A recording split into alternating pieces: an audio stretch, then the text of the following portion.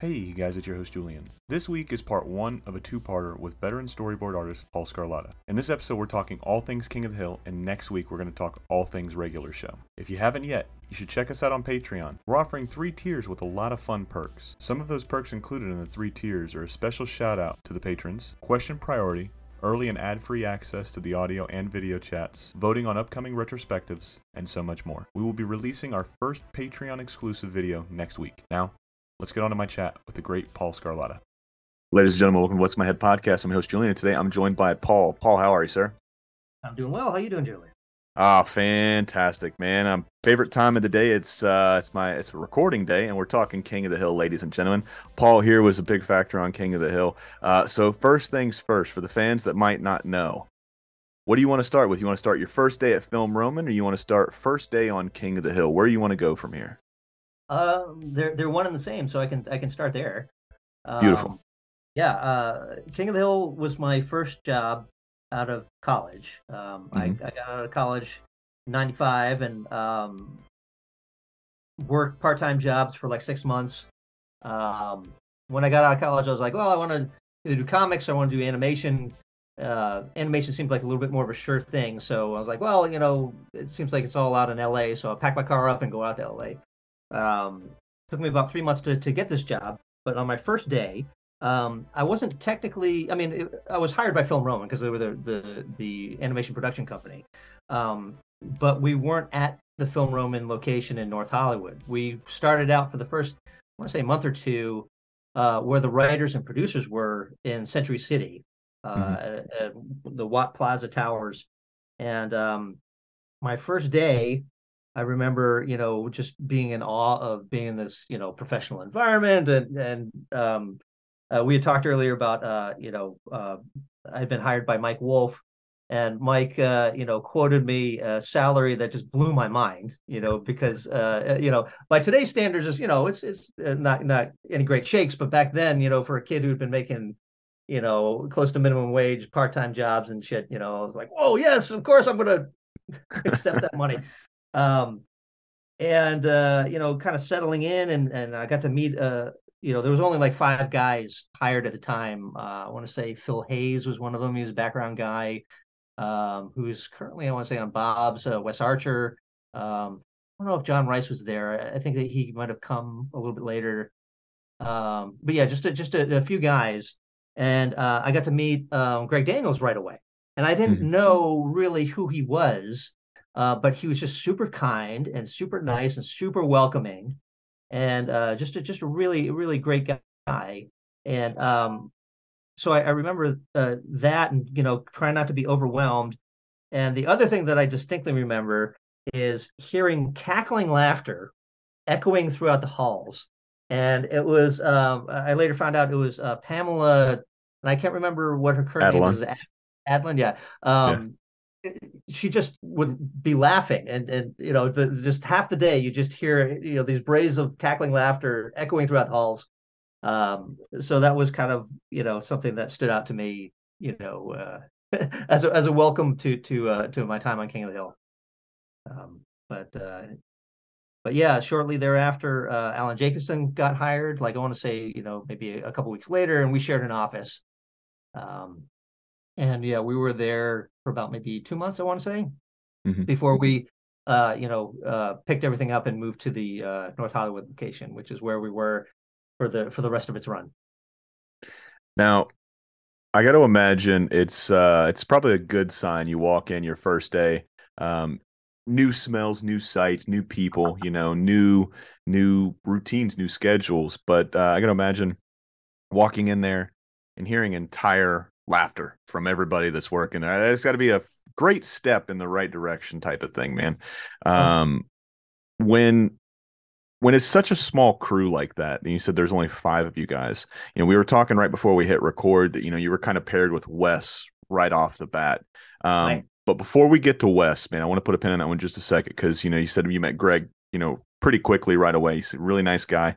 Yeah. It's been said so many times, whether if you're watching a documentary, if you hear Mike Judge, ladies and gentlemen, talk about it, and anybody that's worked on it or had any kind of but in the same gravitational pull that Greg's in. They would say Greg was the heart and soul to that show. He built the world. Like anything that you loved, like I said, Mike created the show, but anything that you just fell in love with, chances are Greg had a hand in it, man. So what were some of those things that you might have learned from Greg that first day, or that whole tenure you spent at King of the Hill, man? Does anything stick out as far as I learned this from Greg, or I loved hearing this from Greg? To be honest with you, I only had a handful of interactions with him, and it Hmm. was mainly, like I said, before I, I really knew who he was. Like he would drop by my office, or we'd cross paths in the halls or something like that, and he was just always very nice and very welcoming. And Hmm. later on, I ended up having some meetings with him, and I only met Mike Judge a couple of times. Hmm. Uh, and when I got hired. Of course, I was familiar with Beavis and Butthead, both from the show as well as the shorts that were on like the Spike and Mike Sick and Twisted Yeah. festival animation stuff. So when I got hired, I was like, "Oh, a Mike Judge show," that, yeah, of course I Yeah. want to work on that show. And I knew very little about Greg, and both from personal experience, with what a kind guy he is. Came to realize, with uh, kind of from a step removed, because like I said, I didn't really have much direct interaction with him. With my experience on the show later on, and then the shows that he was involved with afterwards, what a creative force he was Hmm. at King of the Hill that I kind of didn't realize at the time. Because once we left the Century City office and went to Film Roman, unless you were a director who went down and had meetings or animatic reviews or that sort of thing, you were just completely removed from that stuff. Yeah. And you would, as an employee, you would just get a script, you get an audio track, and that's about as much interaction as you got. So it was very, a couple steps removed. Um, but it's hard for me to say that I really learned something directly from Hmm. Greg. I probably did from by osmosis, just Yeah. having worked on so many episodes and worked on that show for 7 or 8 seasons or whatever it was. And the same with Mike. I had a couple meetings with him, and he was mostly working out of Texas. Hmm. And like he more often than not, when he was in a meeting or it would be through a speaker on the table, and he would be calling from his studio in Like Texas. Bosley. Yeah, yeah, before the age of Zoom and Yeah. everything. But the couple meetings that I had with him were really cool because he was a legend already in Yeah. animation. I was a big fan of his and the work that he had done, and he was also very kind, very self-deprecating, and very complimentary of us. Like, this is me, a kid right out of school. It's my first job. Um, and it was me and maybe three or four other people at the time. Shortly after I got hired, three people from UCLA got hired, and we're all in this meeting, and we're all kids right out of school. And he's like, you guys are talented. You guys can draw. You're gonna take my shitty drawings and and you guys are the artists here. And I was like, oh man, you're a legend, Mike. Like, Yeah. yeah, I think you're praising me too highly. You're praising us too highly. But so they were both really kind, welcoming guys, and were Hmm. really, like, we're grateful that you're here. We're grateful for your talent, and we're happy to have you on the team. And but that was really it as far as interactions that I had with those two guys. Was just a couple of times at the very beginning of my run there, and Yeah. yeah. But, Well, there is a guy that you spent quite some time with. Like I said, you were paired up, pretty quickly, pretty instantly. Was Wes Archer, man, and this is another yeah. guy that through every talk I've had with five or six of you guys that have worked on King of the Hill so far, they never, never, never, never, and I'm not saying sell him short in the wrong way. It's like they can never state enough just how important his vision was. Like he saw things differently. Like I've heard so many Yeah. great stories about him, man. So, I got to imagine you knew pretty quickly that this guy was special. This guy was good. You were in great fucking hands, is essentially what I'm getting at, Paul. But what was it like working with Wes in those early days, trying to help build the world of King of the Hill, create these characters, and bring them to life? Um, to be honest, that my first interactions with him were intimidating. Yeah. I knew that he was a super talented guy. I knew that he had worked on Simpsons for, he was one of the founding guys on the Simpsons. Hmm. And he had also done a short that had appeared on those Spike and Mike um, festival, Rad Boy and something or other. I can't remember what it was, but it was something that I had seen and knew about. So he was already legendary, for me coming into it, Yeah. and him, running the show, and he's also a man of few words. Like Hmm. he thinks about what he's saying, and he, like you said, he envisioned that world. Just a fantastic creative talent. So initially, um, I was intimidated by him. I was like, wow, this I'm working with this amazing guy, and he doesn't say a lot. So am I good? Am I not good? So I had a lot of respect for him, and still have a lot of respect for him. And it was a fantastic introduction to me into the world of animation, and being able to work with him and a guy who was so talented and who had such a clear vision of what that world was going to be, both emotionally but as well as visually. He Hmm. helped to establish the look of the show, and which evolved a little bit. I'm sure how it evolved from season 1 to season 2 and 3. When the style kind of became a little bit more cemented. In the beginning, it was a little bit more rough and a little bit more Yeah. Beavis and Butthead-ish, and then it kind of cleaned up a little bit. But he was a core engine Hmm. creatively for the animation side of things, for sure.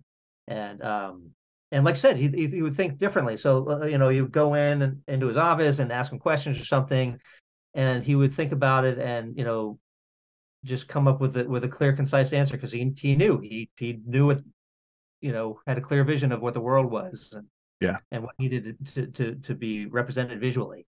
Um, but yeah, he was an immense talent, and I was very fortunate to be able to start my career with him. Talk about a foundation, man. If you need a foundation for anything that's going to be solid, you got Mike, Greg, and Wes. Yeah. God damn. You know what I mean? That's Hall of Famers right there when you look at animation. Any way you cut it, man. Hall of Famers right there. So I uh got yeah, very yeah, fortunate. it just goes and shows the testament of just the care and love that you guys put into this show. I mean, it starts at the top, rolls downhill, Yes, for both sure. good and bad. But this show, I've told you, the fans know how important this show was to me. When you start working on this show, did you know, being a kid right out of college, that this is going to be, this is not just Micah Judge show. It's not just a Greg Daniels show. It's just not Wes Archer. Did you know just how important or how special this show was when you first started working on it, or did it take some time to kind of open your eyes a little bit? It honestly did take a little bit of time to open my eyes to it. I mean, I had Mhm. faith that it would be um, something cool, Yeah. because of the pedigree of the people behind it. So I had an idea, like, oh, it's a Mike Judge show. Greg seems like he's a competent guy. Of course, Wes Archer has his history on The Simpsons, and is super talented. So I had an idea, but I didn't realize how loved and influential it would end up being. Hmm. Like how much it resonated with people, and how much people later on down the road said, "Oh, King of the Hill, one of my favorite shows of all time," and so influential to me, or like someone like you, said it had so much meaning for them. Hmm. I didn't initially appreciate the impact that it would have, and um, I mean, one of the early realizations that I had, and it was just a glimmer of kind of figuring out what the cultural impact would end up being. The first time after the first Christmas that I flew home, Hmm. after starting working on I started working on the show in like April of 1996. And so that first Christmas, I remember being in the airport and sitting at the bar and having a burger or something, waiting for my flight, and looking at the TV above the bar, and a commercial for King of the Hill comes on, and Oh, I'm that's like, so cool. holy shit, it's real, it's a real thing. This, it's, Yeah. all the stuff that we've been doing behind the scenes for all this time, is finally, coming out into the world. And it was a super exciting moment for me. And I just, from there, just people watching it, and like I said, coming back later on and saying how influential it was for them. It was pretty special. Oh, I got to imagine, man. Like I said, I caught this one probably around season 3, 4. I'll say like 10, 11, somewhere around there. I can't remember the first episode I watched, but the I remember the first episode I ever watched. I knew that I was never gonna not see this show again. I've mentioned it, so the fans, I apologize. The whole before the animation domination block, man, it was generally 6 o'clock at like the height of The Simpsons, King of the Hill. You would see Family Guy in there, Bob's Burgers, American Dad. There would be a myriad of different shows. Futurama was in there for a little while as well, where it was 6 o'clock generally was when the new episode of King of the Hill hit. And then 5:30, they'd usually play the episode. If it was during the new season, they would play the episode the previous week that was, the previous episode. Yeah. So, I'd catch that one. And then, so the first time watching the series, I watched it twice because I was watching the same episode, each week. I was watching, one episode twice a week is what I was getting at. Yeah, yeah. So I was very well versed in just the world, the mythology, these characters. It was just, there was something so real about this show. And I draw this correlation so many times when I have you folks on. I told you before, King of the Hill and Hey Arnold really helped shape my moral compass, man. It showed me how to be a good person. When I was watching Hey Arnold, I was watching that when I was a younger kid. I still watch that show now, but it showed me how to be a good person at that kid age, that kid level, right? And then watching King of the Hill, that showed me the type of person I wanted to be when I got older, right? So there was sensibilities that I would take from every character from this show. I always saw myself more as a Bobby. I was a fat little chubby kid that tried to use humor as much as possible. I was very awkward like everybody is growing up in those teenage years, but I felt like that was the character. I love Dale. I love the conspiracy theories, even though I'm not too much into them. The only one I really believe in is the JFK one. And I don't even think that's a conspiracy theory. I think that's pretty, it's pretty, I think everybody agrees on that one. We know who did it. We know where the smoking gun's at on that one, so and you got Boomhauer, and you got all these idiosyncrasies from these characters, and you start pulling from them. And like I said, they helped mold and shift me. And then whenever I would think about something, I would take these aspects that I learned from these shows growing up, and I would put them into my everyday life. So these two shows, why I talk about these two shows so much, is because not one episode ever talked down anybody. Obviously, King of the Hill was not made for a fucking 11-year-old at that time, right? It's a way different time than it is, or than it was then, than it is now for kids, Sure. but there was just something that was so special about that show. You can't quite put your finger on it entirely. The character seemed real. I told this to Alan Jacobson. It was like, if I could look at this and I didn't know, I close my eyes and don't know it's animation, I would think this is like everyday life for things. So it was something that, like I said, seemed so real to me. And like I said, I would take things from this show and I would incorporate them into my everyday life. With problem solving, issues with my friends, it talked about real world shit. And I didn't know it was talking about real world shit. So you guys pregame me, you guys trained me way before I knew I was getting trained on how to deal with certain things, man. So like I said, this show was special to so many of us. Uh, Um, with how influential this show was, and you said you didn't really know, during that time with the first couple seasons you worked on it, just how important the show was going to be to everybody. Do you remember a moment that switch might have flipped where you're like, oh shit, we're doing something? You're obviously seeing the show for commercials in an airport when you're going back home, but do you remember a moment, an episode, or an interaction you might have had with somebody that was watching the show where you're like, oh shit, this is connecting with people? I think the first time that I really realized that things, the show was connecting with people was a visit back home. And I was having, I think I was having dinner with some old high school friends, Hmm. and they started talking about the show and how they were watching it, and how cool it was that I was working on it. And I think before we started talking, I had mentioned that I didn't realize the wider, not just the wider impact of the show itself, but the work that I do. Hmm. I didn't really have as much of a sense of. And when I was talking with them, similar to how I felt when I saw the commercial at the airport. But this was, talking with people about it, who are watching it and like, oh wow, the work that we do has an impact on people, and it means something to people, and they Mm. enjoy it. And me in my cubicle, drawing on my light table all day, every day, is making its way out into the world and influencing people. Hmm. I liked that the show was smart. I liked that it didn't talk down to people. I liked that it skewed kind of adult. I liked that it had heart and a moral center. And talking with my high school friends, kind of was my first real um, indication, because I grew up outside Boston. So, I was visiting my friends in Boston, while I Yeah. was working in LA. So I was on the other side of the country. I'm like, wow, people on the other side of the country are watching this, and also, it takes place in Texas. So I was wondering, oh, would, the kind of Southern thing, is that going to translate to people elsewhere in the country? And it had so much heart, was so well written, and came from such a universal place that that it did end up having this broader impact in this, Mm.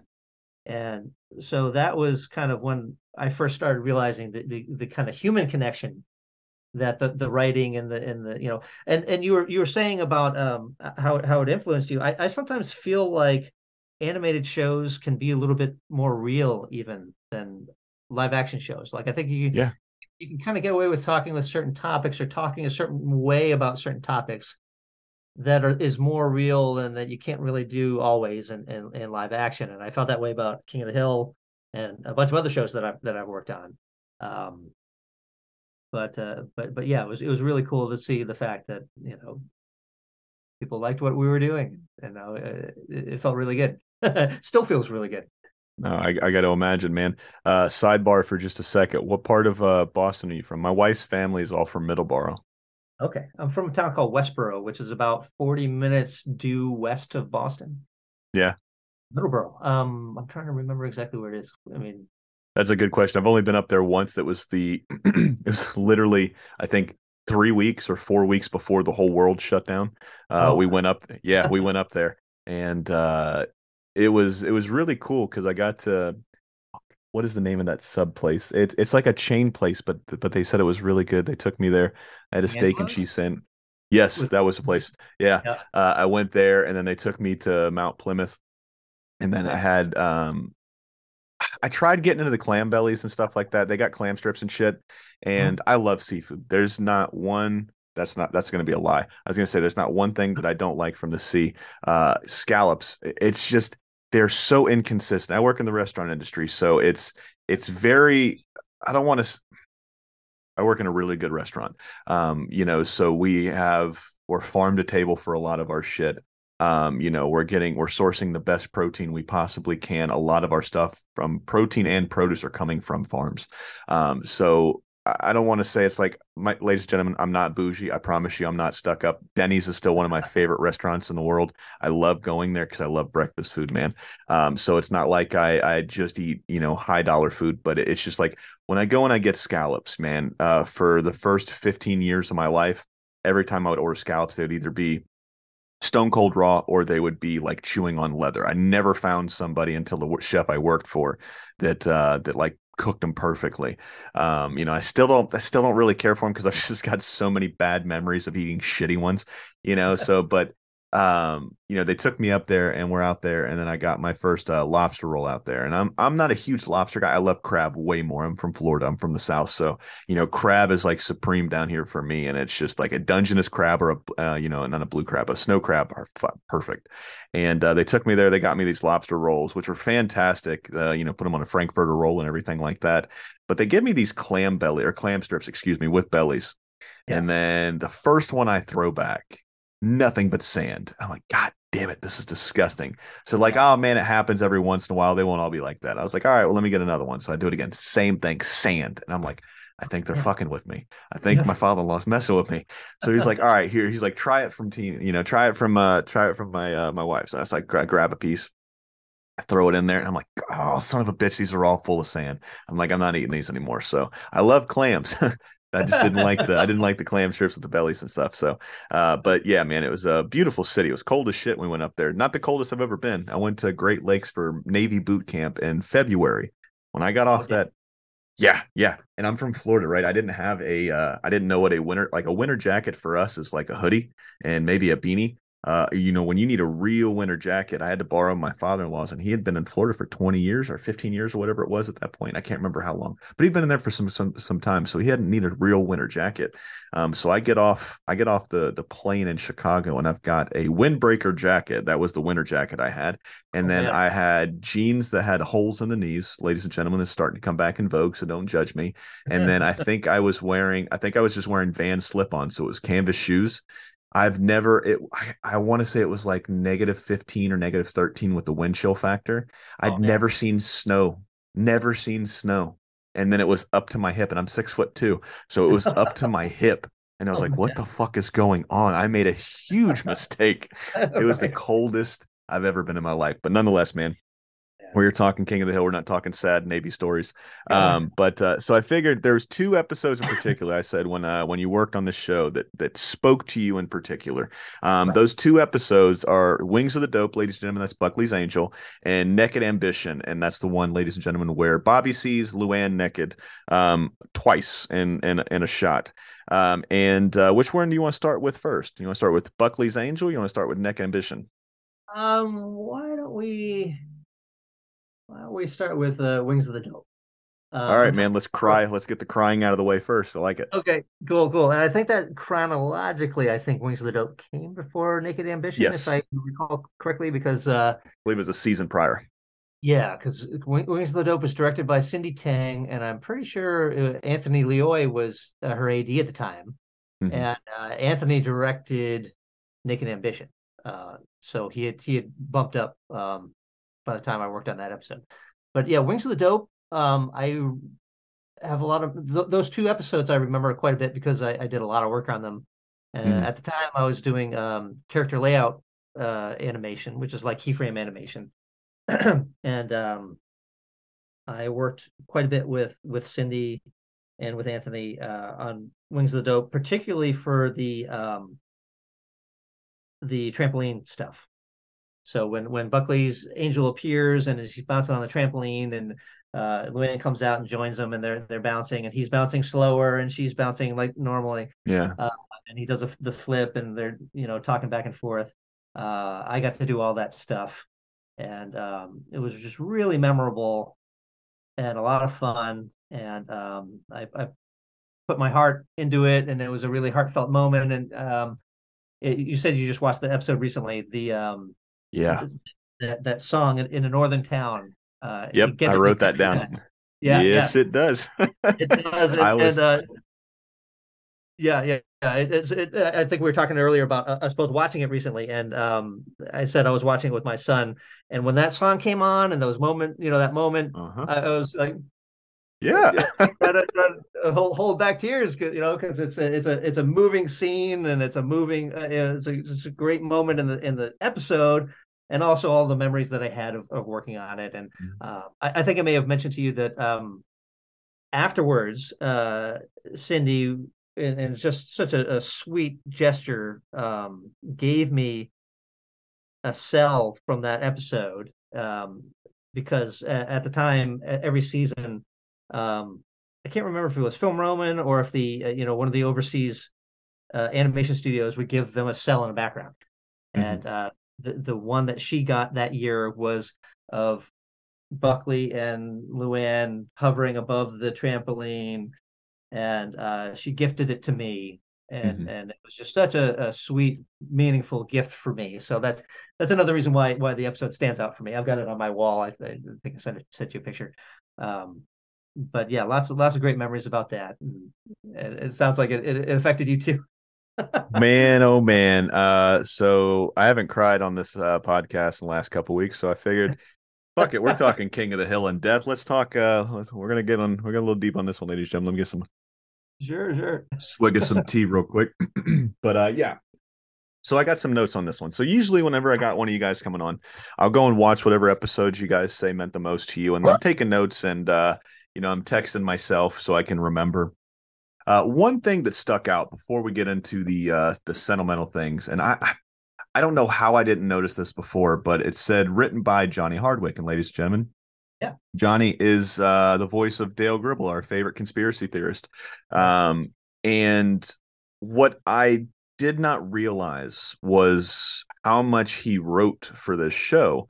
Whenever I think of, and I think it was just a fact of me just either not fully watching the credits. Ever since I started doing this podcast was born out of watching the credits of one movie in particular.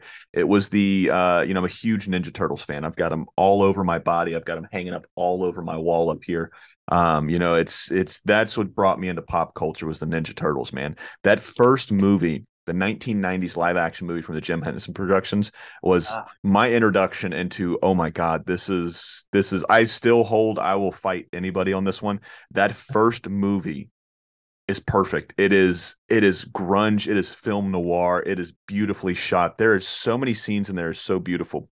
But I digress. It was just out of me looking up at credits and seeing why don't I know that guy's name? And then Googling that guy's name, finding out he lived 45 minutes from where I grew up.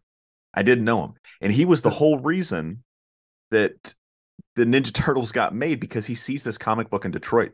He goes and he says, his name is Gary Proper, ladies and gentlemen. You've heard the story before. He goes to a comic book store in Detroit. He sees the Ninja Turtles, the first issue. He goes to all of these studios and he says, this is the next thing. And he got laughed out of every single studio. mm, Nobody who's going to fucking watch Turtles. Come on, man. Be serious. He was actually, I believe he was the manager or agent. I can't remember which one. It's one and the same. But for the original Gallagher won the actual twin or the first twin. But he kept going. He's like, no, this is the next one. This is the next one. So he could get with his partner. He's like, this is the next movie. It took a few years, took like 4 years before anybody would take him serious. And then the 87 cartoon blew up. The toys you couldn't get anywhere for Christmas that year. So everybody started saying, we got to do this movie. We got to do this movie. Find out, like I said, 45 minutes down the street from me when I was growing up. Then I find out he passed away. I just happened to read an article about him, and then I see the writer that did it for the Daytona Beach News Journal, the New Smyrna News Journal, whatever it was. I look up his name, and he has his phone number there. I'm like, huh, let me just call this guy. That led to one thing. That led me going here, led me to talking to this person, and then eventually I have this podcast. So the credits led me to what I'm doing now with you guys, giving you guys your flowers, telling you thank you for making such a huge part of my life that much better, right? Without these shows, without these movies, my life sucks, man. These things brought so much joy and they continue to bring so much joy, So I don't know why, going back to my whole previous point, was I don't know why I just happened to look up this last time watching the series through and I see Johnny on there. I'm like, yeah. huh, I wonder if Johnny has a brother and his name is Johnny too. And I just look it up and he's like, no, it's a lot of the stuff. I don't know if his title was lead writer or head writer, but I know he fucking last 12 or 13 episodes I've watched because I keep jumping all over the place. He's had like a total of 6 or 7 the last couple ones I've watched. I'm like, God damn, this dude wrote a lot. So Yeah. knowing what I know about just Dale Gribble and the voice and the life that he breathed into that character, which is phenomenal. He's such a phenomenal character. But to know that this dude wrote these scripts and was in a writer's room bouncing these ideas off, man, I just thought that was the first thing that struck me watching this episode was Johnny Hardwick wrote it. You hit on the song. That song is forever. Every time I hear that song, I close my eyes. I'm seeing Buckley. I'm seeing Luann jump. It's burned in my mind. It's burned. It'll never. It's like one of those core memories. It'll never go away. Um, you know, Just there was a associate. line in there that I thought was beautiful, but we'll get to that one because it'll kind of ruin the whole thing. It was the interaction between Bobby and Hank at the end of the episode. But what was beautiful about this episode in particular, when I'm a kid, I lose my first dog very young, right? And it wasn't until I saw a movie called All Dogs Go to Heaven, Don Bluth Studios, John Pomeroy, Charlie B. Barkin, all of these characters that it made me like, oh, okay, my dog, I don't believe like religion. We can completely just steer clear of this, but I mean, I still don't believe that there is, whatever it is. I don't know if it's the traditional thing that everybody says. I'd be ignorant to say, or I'd be very brash, I can't think of the word I'm trying to use, to think that I know what comes after life, right? But I remember seeing this and being okay with my dog passing away. I was still very sad, but I was very like it felt like a weight was lifted off my shoulders. Like, oh, he's in a better place right now. He's gonna be okay. He's no longer here. I'm sad that he's no longer here, but he's okay. Then you flash forward a couple years and you guys rip my heart out of my chest again, right? So I had just lost my granny, the one lady that was like always a constant in my life. She went to a nursing home.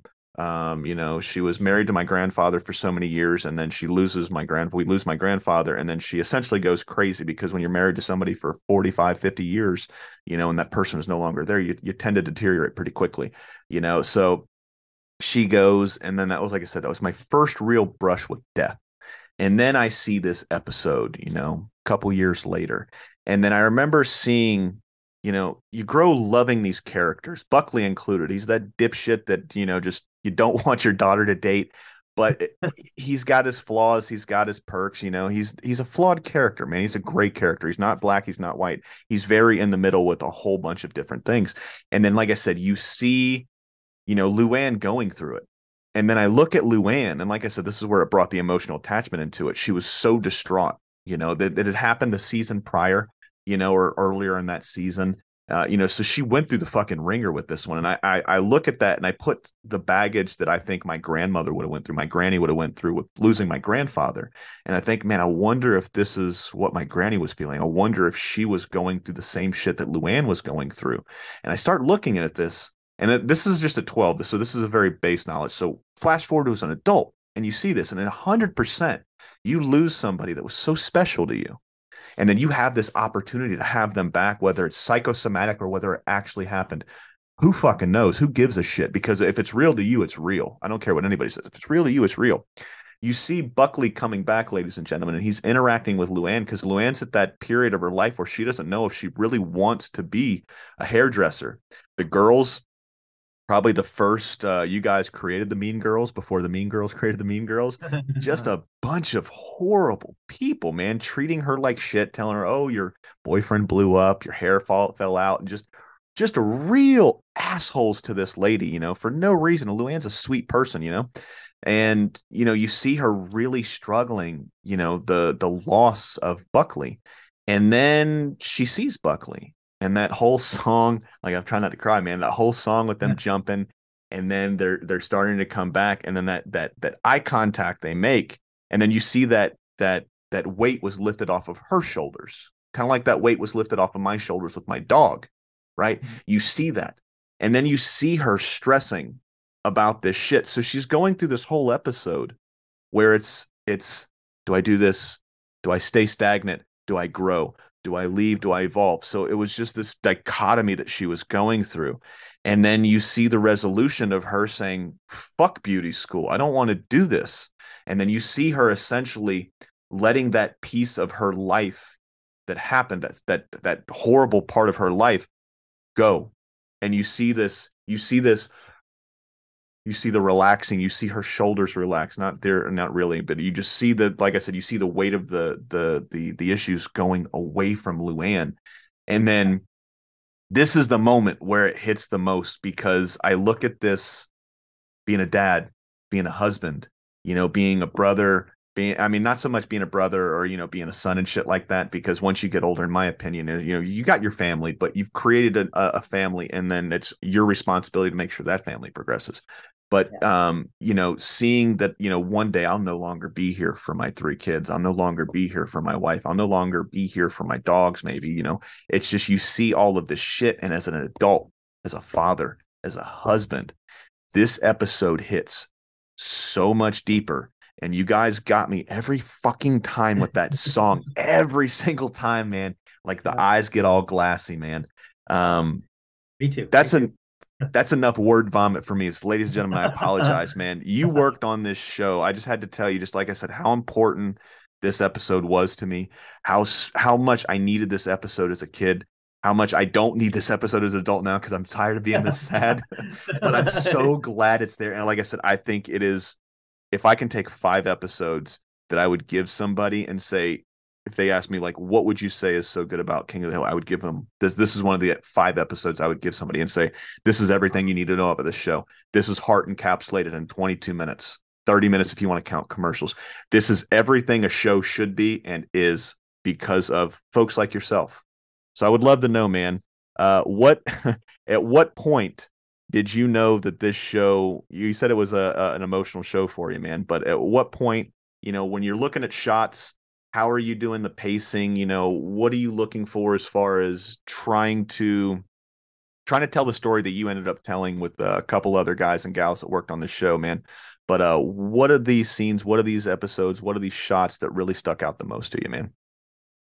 Um, well, for a long time, I mean, in the beginning, I was doing character design. I did the character design for about a year, and then moved on to character layout. And like I said, it's all about doing key poses for the animation and stuff. And as a character layout artist, you would get the script, you would get the audio track on a cassette tape, Hmm. and you would get did I say the script? The script, the audio Yes. track, and you have all the designs and stuff. And as a character layout artist, keyframe animator, you're basically trying to do justice to the storyboard. So Hmm. you get the storyboard as well, and you try and make sure that the background perspective is correct, and the characters are placed in their environment well, and you're doing the acting well. But once you kind of get all that technical stuff kind of worked out, then you're really diving into the emotions of the Hmm. characters, and you're really trying to convey it with their facial expression, with their poses, with the acting that they go through. So you have the voice acting. In the case of that episode, you have Brittany Murphy, and I can't remember who the actor who did Buckley, but you have those voice performances, and so you're trying to do justice both to the storyboard and to the voice performance. And so I would get really into the emotions of the characters and everything that they were going through, and really do my best to try to convey that visually. And that, I think, is the part of the most rewarding part of the process to this day, for me, is trying to convey the emotions of the characters in the scene, kind of do justice to the script, do justice to the voice acting, and really sell that. And I felt like, for those scenes on that episode of Wings of the Dope, it was already so rich, and it was Hmm. so heartfelt and moving, that it was just my job not to drop a ball, and I needed to do it justice and put my heart into it. And you do that with the main characters that are involved in the scene. But another fun thing for me, sometimes you'd have to do crowd scenes, and Hmm. one of my least favorite, and I know a lot of people's least favorite parts about both storyboarding and character animating, is doing crowd scenes. And the upside and the fun part of that too is you can tell little stories with the characters in the background there. Like you can sneak in, a character doing something, or having a little facial expression, or having an interaction or something. Uh, and so it's always a lot of fun inhabiting the emotions of the characters that you're drawing, because you're really the performer. You're Hmm. like you're riffing off of the voice acting, but you're really getting the characters to go through their emotions and emotions. And I think I went on a tangent. I'm trying to remember what your original question was, but Oh, that for me is the most rewarding part of being involved in a show like this. And it's particularly great when you get a really well written moment, hmm. or assignment that has those great moments, and you can really sink your teeth into that, and get lost in the emotions of the moment, and of the characters. Um, When you go back and you watch this, obviously, you worked on this so many years ago. And then you've got, kind of like I do, you've got these eyes that are from one, you've got perspective now because you're a little bit older. Two, you've got a kid. So you're looking at this a lot differently, like I was looking at it. Do you think there's a moment for you particular that you think drives home? I don't want to say it's like the best part of the episode, but what I'm getting at is what do you think the best part of this episode, what scene can you sum up this episode with? um, I think it is that. I mean, I had I had forgotten the the story about Luann's, the test at the beauty academy and the Hmm. Mean Girls and all that sort of stuff. And I had when I watched, I was like, oh yeah, I remember all this, and not just remembering it, but like um, Joel Adams was one of the character designers at the time, and I'm like, oh, those are Joel designs. So I was remembering Joel, and I was remembering all the all the little interactions that I had with other people, and you know, so I had forgotten about all that stuff. But the stuff that really uh, sticks in my mind when I think about the episode is that interaction with Luann and Buckley, and Hmm. when she realizes that she's in her room and she hears the trampoline and she sees out the window and comes out and has that first interaction with him. And she says what, and he says chicken butt, and Yeah. like I just remember all that stuff. And she gets up and starts talking to him, and oh, Buckley's Angel, and yeah, my name, don't wear it out, or I can't remember what it is, but Yeah. That's what he all said. the lines, it's like, oh, I was so into those scenes when I was working on them that Hmm. it all comes right back. And so just those scenes in particular, where she's interacting with him, and he does the flip to show his wings, and Yeah. they're bouncing. And I remember talking with Cindy about the fact that he bounces slower and she bounces at her regular rate. And um, those parts of the episode stick out so much to me that I had forgotten the whole other subplot of the Beauty Academy stuff and her deciding to do Hmm. community college at the end and everything. So remembered that when I just recently rewatched the episode. But yeah, the trampoline stuff is what sticks out to me the most. Oh, absolutely. That is, as the kids like to say, that's the scene stealer still. So I've got a couple more things that I want to hit on for this one, and then we'll move on to the next one, man. Uh, Probably my I don't want to say favorite scene because that trampoline is hands down my favorite scene in this whole episode. However, favorite lines of dialogue, I got two, man. Peggy, how do I say this without coming off like a dick?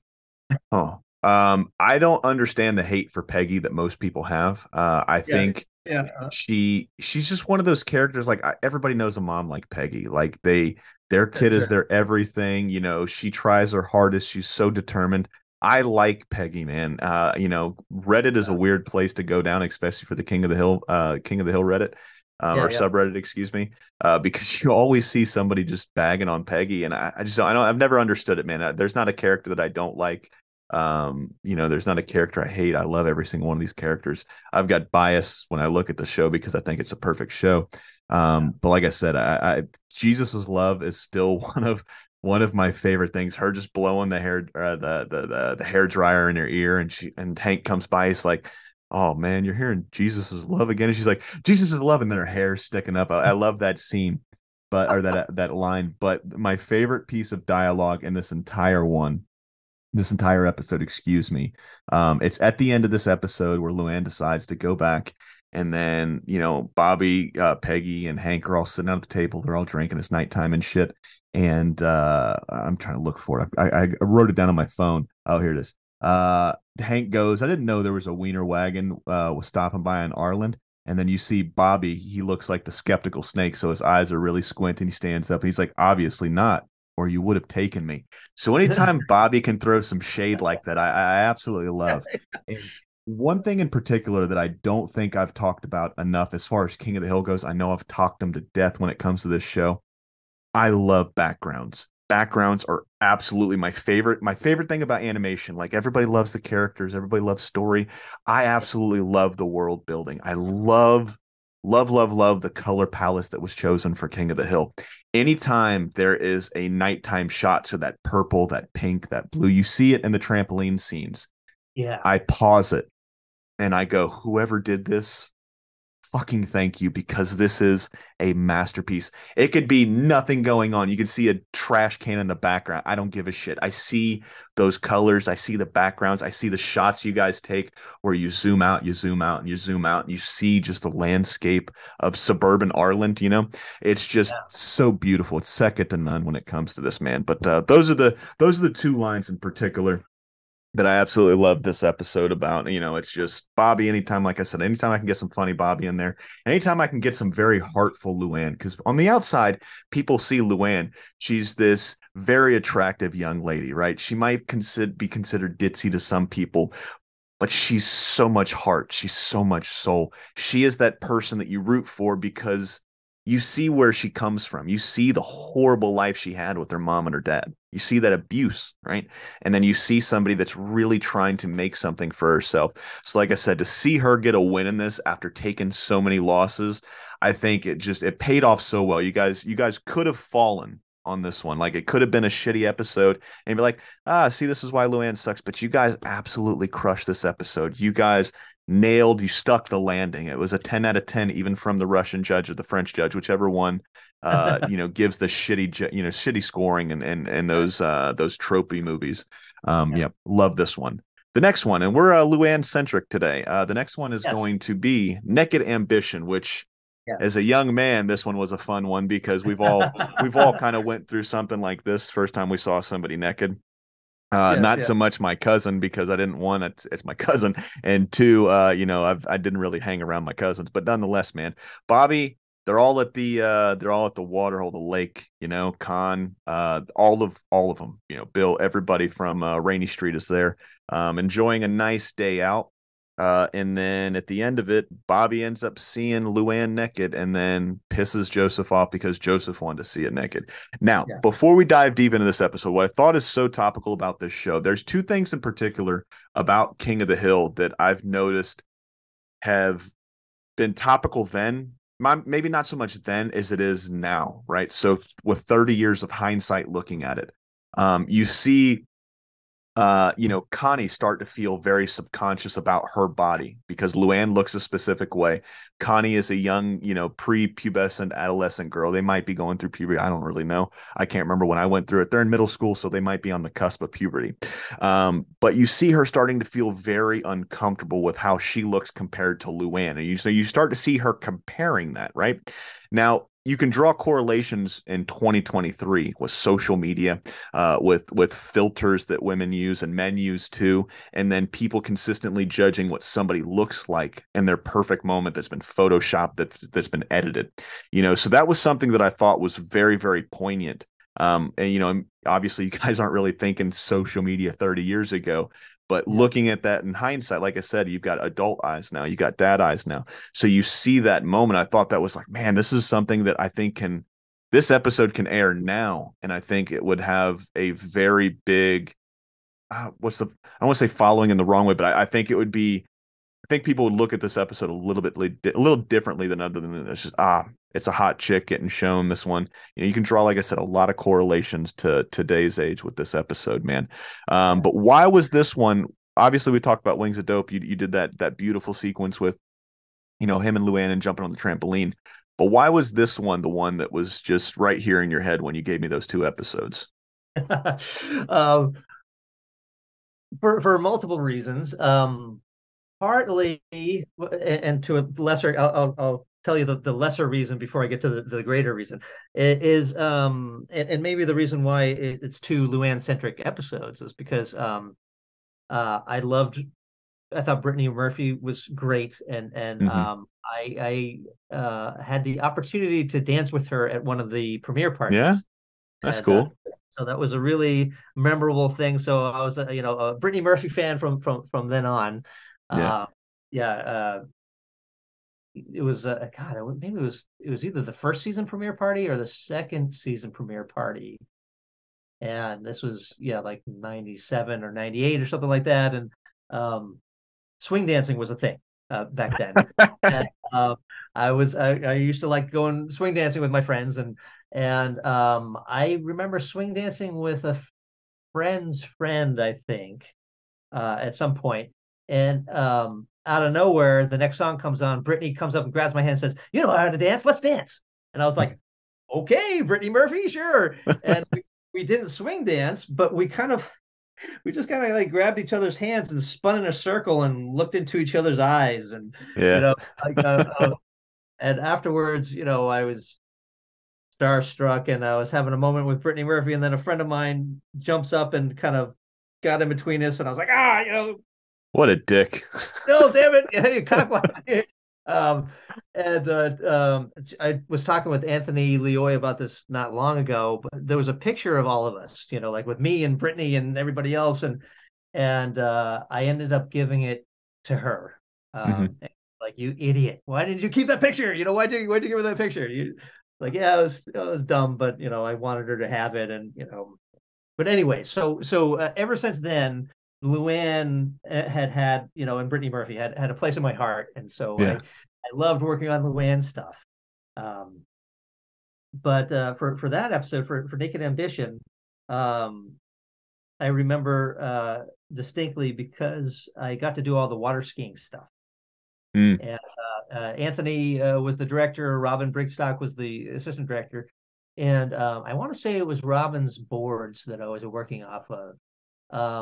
But I got to animate the water skiing both with the backgrounds in the water, Hmm. which I referenced. I had a bad VHS copy of Porco Rosso, Miyazaki movie, Yeah. and there's such beautiful water animation in that movie because there's a lot of seaplanes and a lot of splashing water and stuff.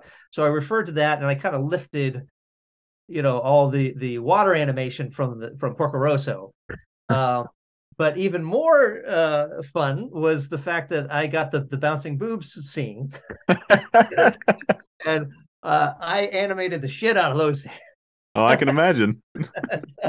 Yeah, lots of research, lots of time, lots of effort, and one of the crowning achievements of my animation career, right there.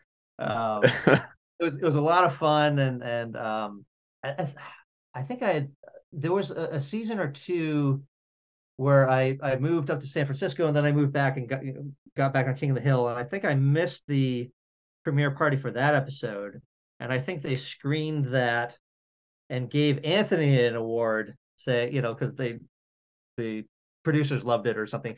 Hmm.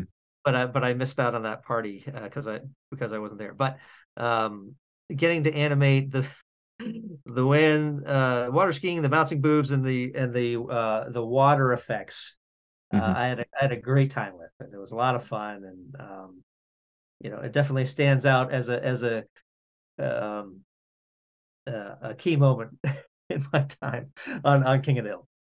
Yeah, it's a So core memory sure, for sure. yeah, I've actually got Anthony coming on, not this week or not next week, but the following week. So I'm talking to him in a couple weeks. awesome. Um, yeah, man, I'm looking forward. Like I said, anytime I can talk to any of you guys, man, I gotta. So when I first started this podcast, man, I don't know if you watch the or if you I noticed a lot of you guys, some of you guys won't watch the stuff you make, and then some of you guys just see it as a job. Like you guys love your job, but they don't really watch a lot of animation when you're not at work because you're dealing with animation all day. But Yeah. there was a show called Ed and Eddie on Cartoon Network, man. And when I first started this show, I did a deep dive into almost the entire studio for AK, every board artist, every writer.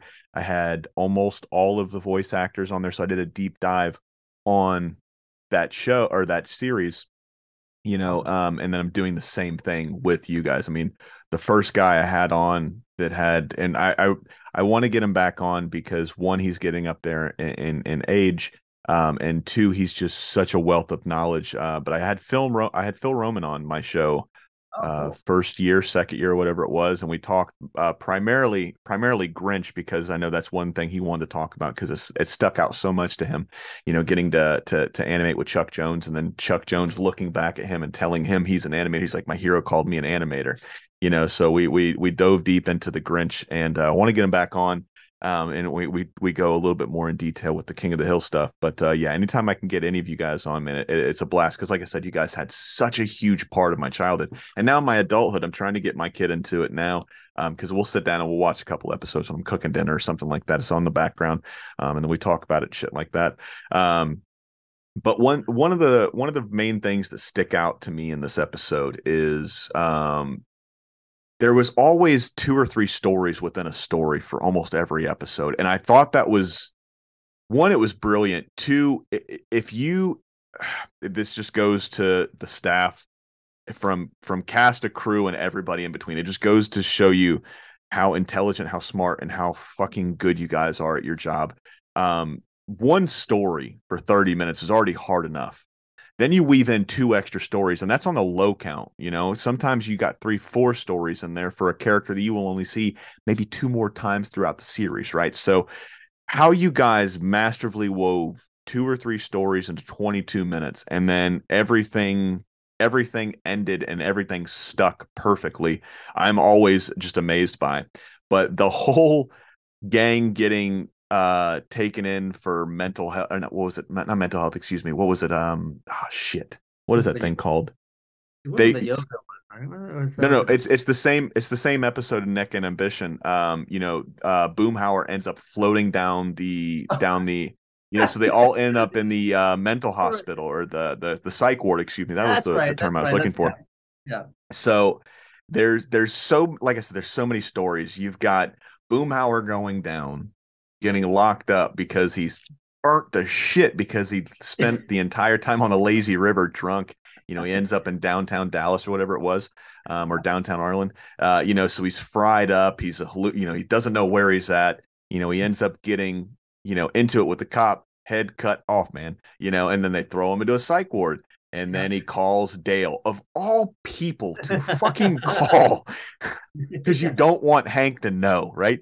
Dale's not on the top of my list. I'm calling Peggy at the very least, or I'm calling Nancy. But he calls Dale. And then my favorite line in this line of dialogue in this one is when he's like, "Yeah, of course, I won't tell Hank," and he hangs up. And then Dale's sitting there with his pet turtle. And he goes, "All right, I need a kiss before I can leave." And then he goes, the turtle sucks his head back in and he sucks his arms back. And he's like, "Oh, come on now." And he goes, and he's like, I can destroy you." And he's telling he's telling a fucking turtle, yeah, that I can destroy you. It's like that whole sequence was hilarious. And then they all get in there. They end up having to call Bill in for reinforcements. Bill checks himself in. So it's a whole thing. These guys get in, and eventually Hank has to bail them out. And then same thing. Like I said, it was going through that whole weird stage as a 13-year-old seeing this naked lady, and then another 13-year-old that wants to download the image of Bobby's cousin into his own mind, because they're all horny teenagers at this point. But the Yeah. thing that I think nails this episode, kind of like that trampoline scene, is the moment at the end of this. And I would love for you to go back and watch this whenever you got some downtime. I know you're a busy guy, but go and watch like the last 2 minutes of this episode. It's after Khan, builds this 8 foot fence or whatever it was to keep Bobby and Connie from seeing each other. Right. And Yeah. Bobby's going into the garage to try to get a ladder, and then Hank pulls up, right? And this is another shot, this beautiful background of that purple, that red, that pink, that dusk time, right? Beautiful background. And this is what I always wanted from a dad, man. I didn't have a dad growing up, so I always wanted this moment, because it's a Hollywood moment, it's a picturesque moment, it's that mythical father son bond that you see in every single movie, and they don't really say anything. It's all in how you guys animated the emotion that you guys gave these characters life, and then you see that on these cells when it's going frame by frame, right? So Hank looks at him, and then he looks over and he sees Connie up on the fence.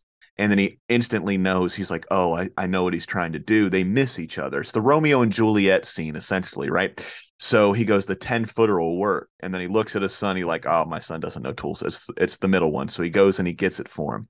And then as he gives it, I can't remember if Bobby says thanks, Dad, but Hank gives him this look where it cuts away so fast, and I don't know if I'm just putting my own baggage on it, or if I saw what I wanted to see, but you see Hank's look at Bobby, and he is so fucking proud of Bobby. He's so happy for Bobby. And as it cuts away, in my mind, I was like, that's where Hank cries right there. That's where Hank fucking tears up right there. And they cut away from it instantly. Beautiful editing, beautiful just for directing of this entire episode. But that scene in particular, he gives it to him, and he knows Bobby is going to be all right, essentially, is what I'm getting at. It's such a scene. And I don't think if you're just watching or listening in the background, you probably miss it. You worked on the episode, so you probably seen it. But just that Yeah. little half of a second, half of a millisecond, like I said, where he recognizes what Bobby's trying to do. He's helping Bobby out and he's so proud. He's so happy. And it was just Yeah. a special moment. Like I said, it was such a beautiful scene and it's gone in a blink of a second, blink of an eye. It's gone. But yeah, it's a beautiful episode. It's a fun episode. Anytime the guys can go get locked up in a psych ward and you know, Dale's trying to trade clothes with a crazy dude for a cigarette, man. It's just there's so much shit in this episode that is just so fun, man. Like I said, it's another episode that you guys absolutely crushed. Yeah. Um, as we start to wind down, because I've already kept you for an hour and a half, and I apologize for that. Oh, I always tell this to everybody, but I'd love to have you back on so we can talk regular show because there are a couple more things that I'd love to hit for some of the things that we pre-gamed with. But I'd love to have you back on if you're interested to do deep dive in regular show, man, because I love that show too. sure. Or we can keep going today, whichever you prefer. I'm down to keep going if Well, you're. if you don't have time, we could split. Like I said, we'll split this one into two, and then I'll do this first episode as King of the Hill. I'll cut all this shit out, but I'll do this first episode as King of the Hill, and then the second one we'll split it into two, and then we'll do regular show. I just didn't want to take too much of your time if you had some shit to do. No.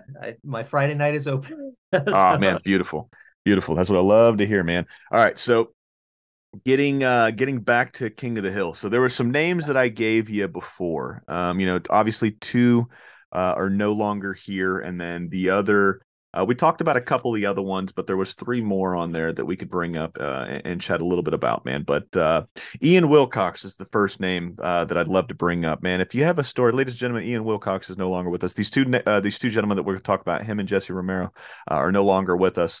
But they had a very huge and integral part to making the show with what it is, man. So as we like to do when some people that helped push animation down the road and helped innovate, they're no longer here. We like to immortalize them, right? I need to come up for a name for this segment so it can be a little bit more sound and a little bit more, I don't know, perfect, I guess. But you got any fun interactions, fun stories, or whenever you hear Ian's name, man, what are some of the stories or thoughts that come to the forefront? well, Ian was he. A lot of my friends and colleagues in animation. King of the Hill was one of those springboard shows that a Hmm. lot of people got their start on, and just kind of was a springboard for their careers, and we all came up together. And Ian was one of those central guys that Hmm.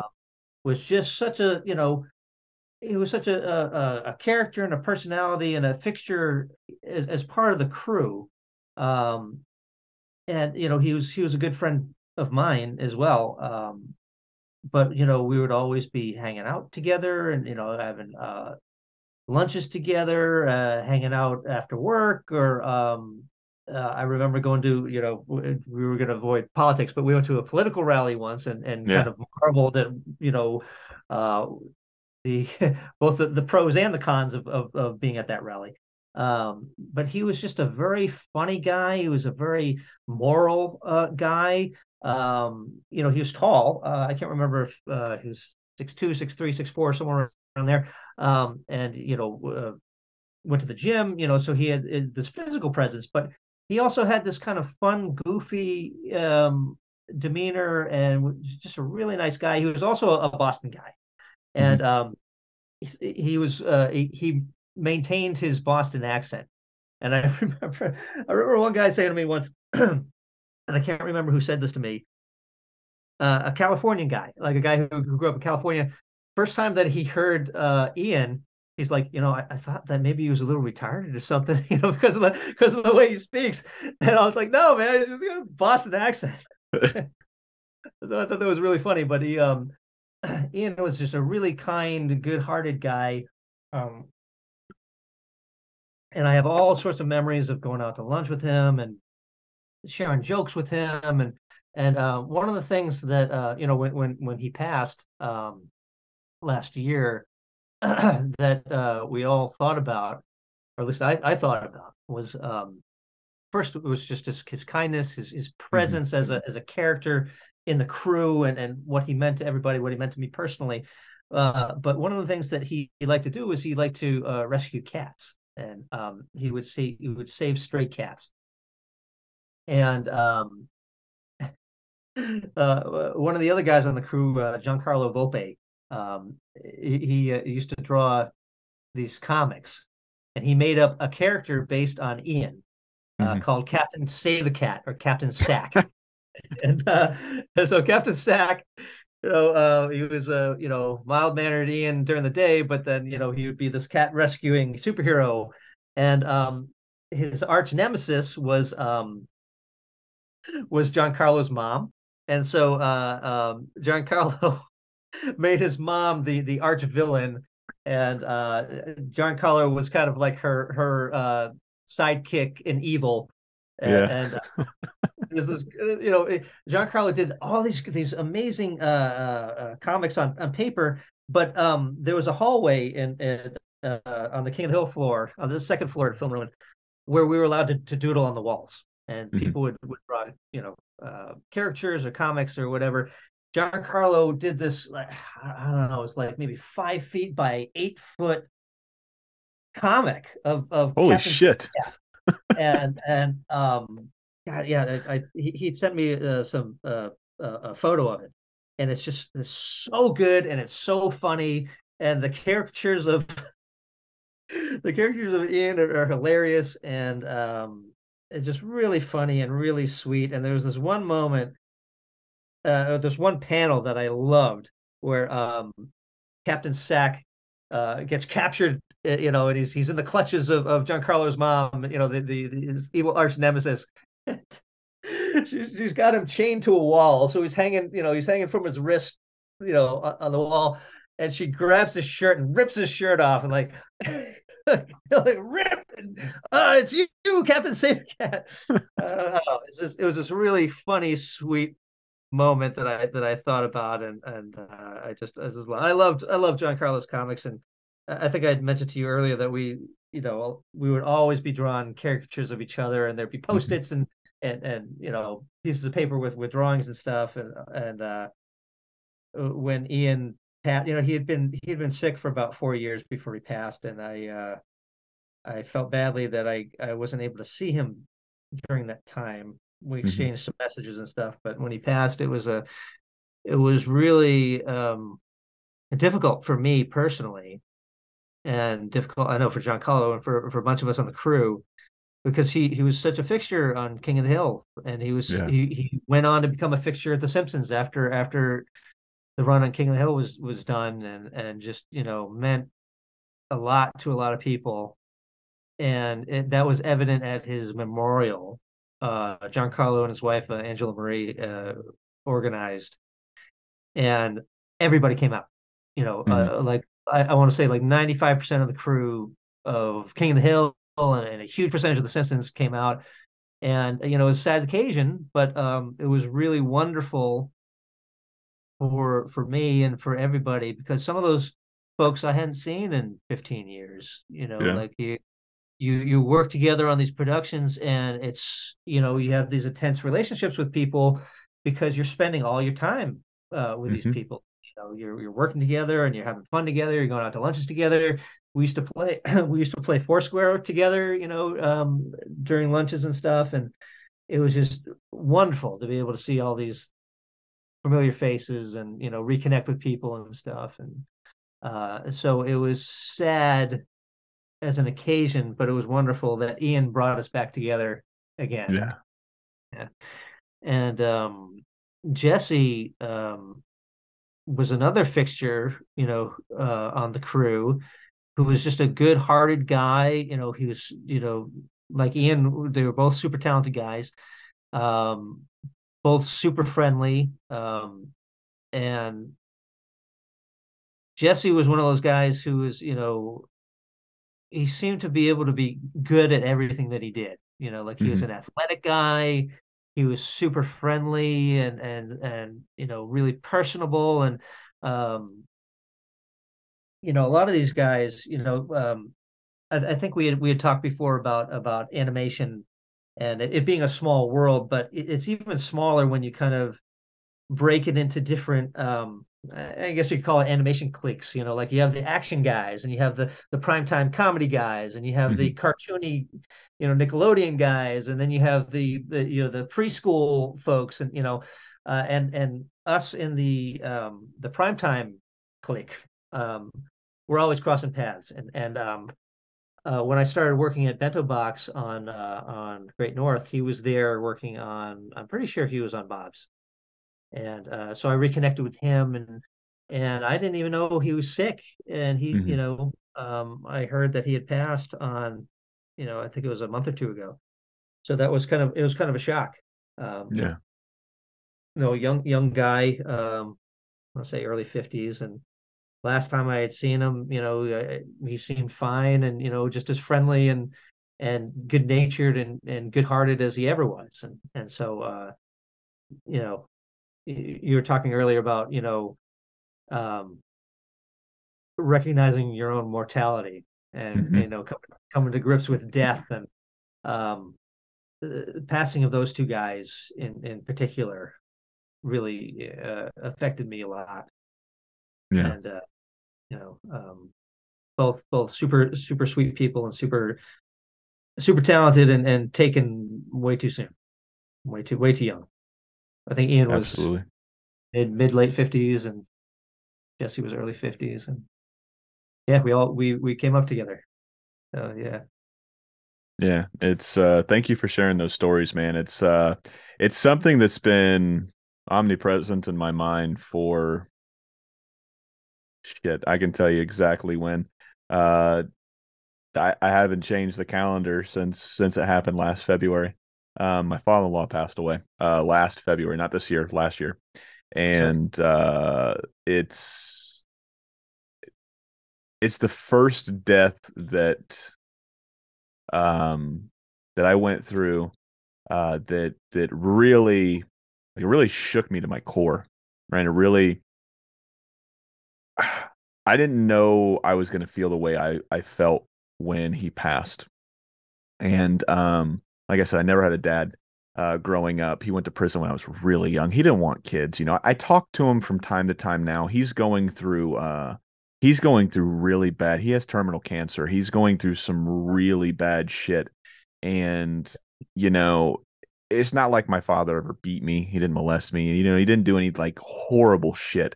But an absentee parent, a parent that you can obviously tell did not want kids, um, you know, it does something to you. It makes you question every relationship you'll ever have, especially with another male. It was very easy for me to connect with females when I was growing up because my mom raised me. My sister was there.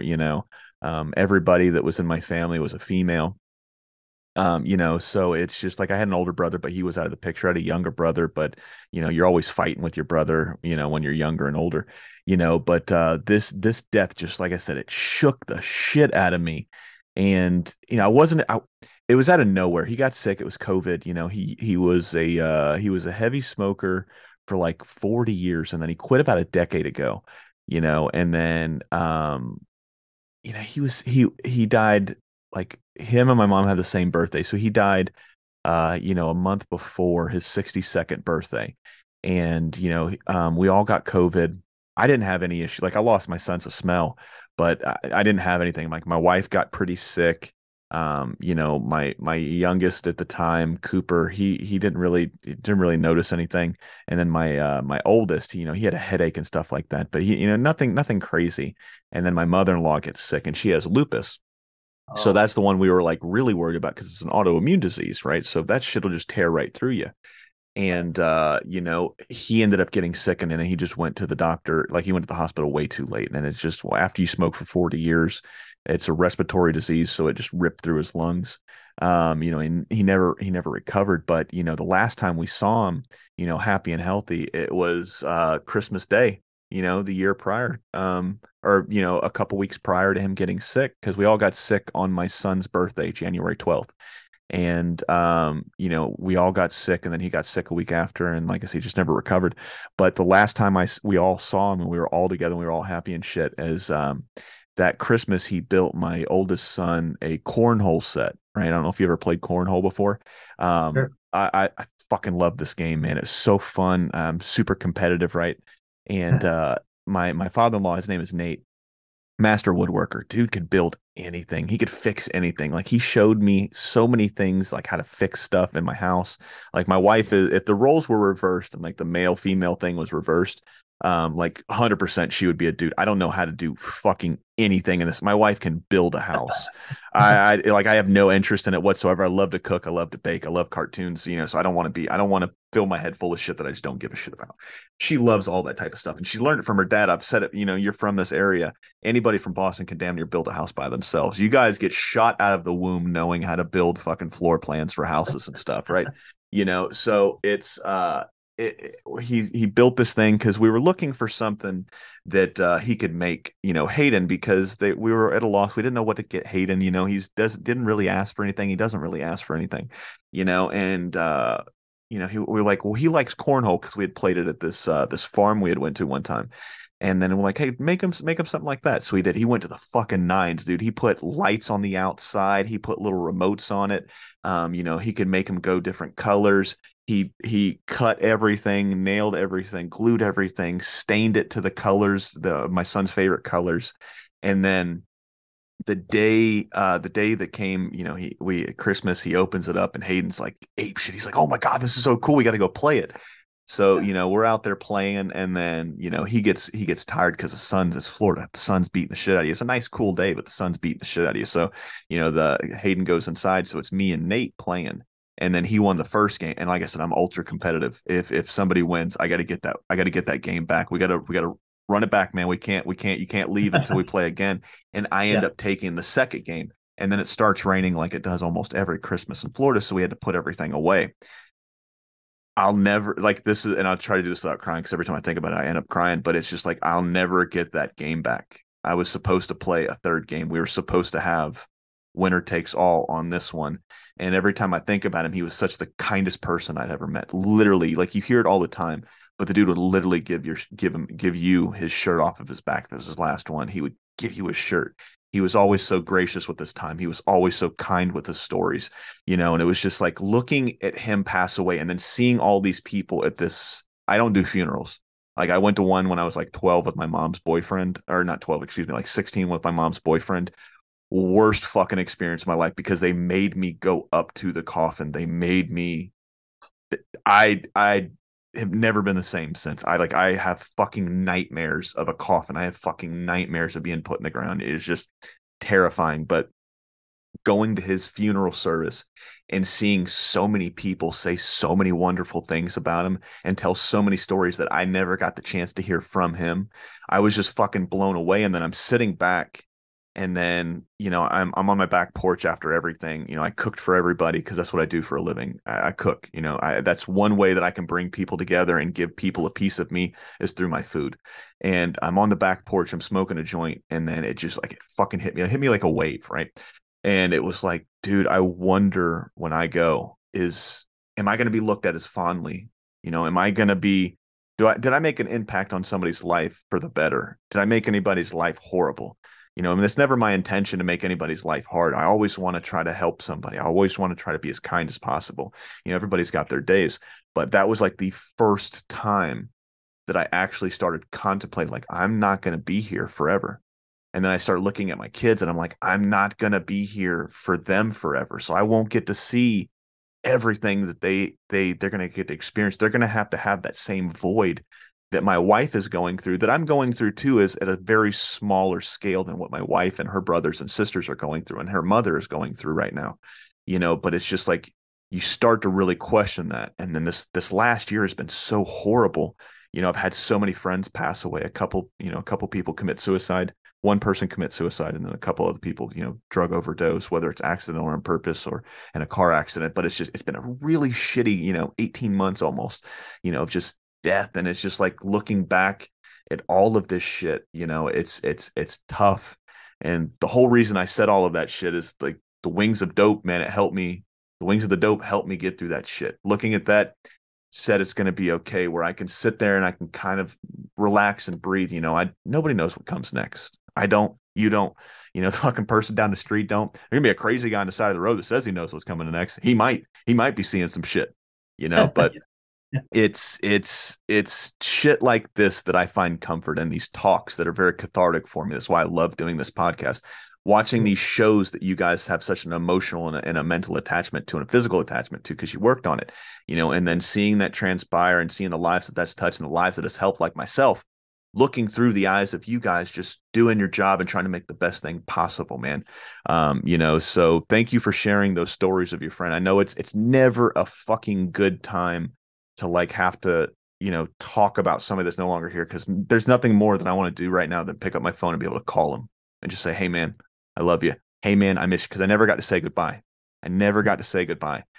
So it's one of those things. Ladies and gentlemen, if you take anything from this podcast, say whatever it is you got to say, do whatever it is you want to do, because as douchey and corny as this sounds, it sounds like a bumper sticker, man. Tomorrow's never promised.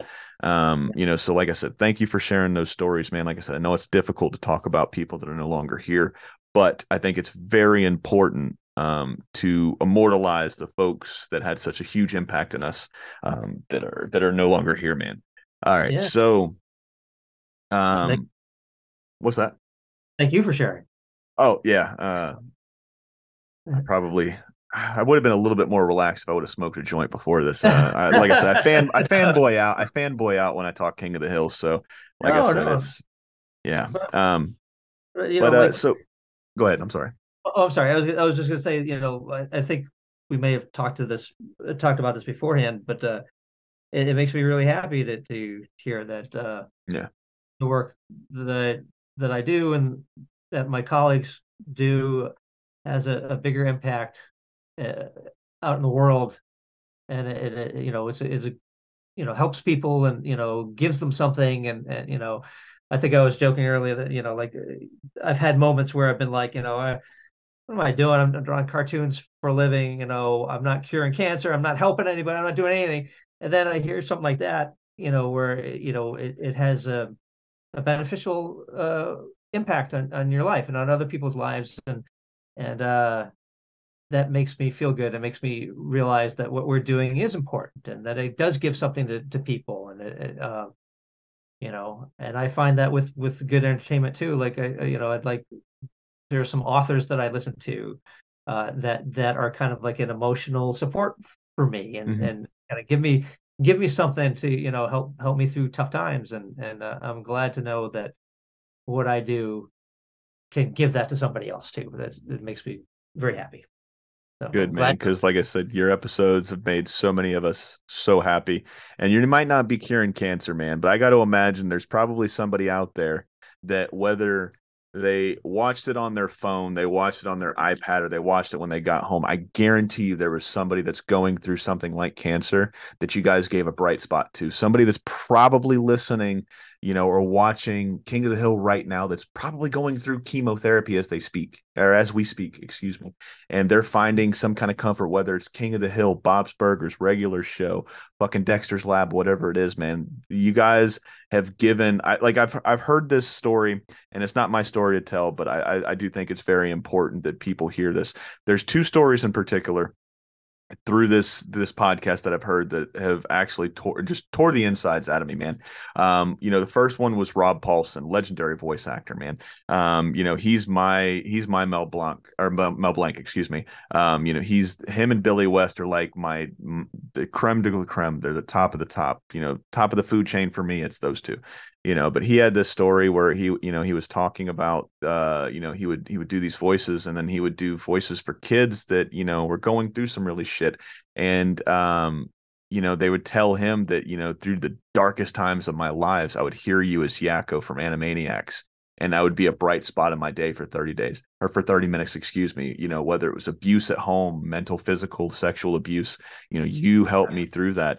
And there's one in particular, I always like to shout her out, Cheryl Chase. She's the voice of Angelica Pickles, from Rugrats, and she told me this story, and it was probably the first time I've cried on this podcast. But it was her, and then getting all choked up now.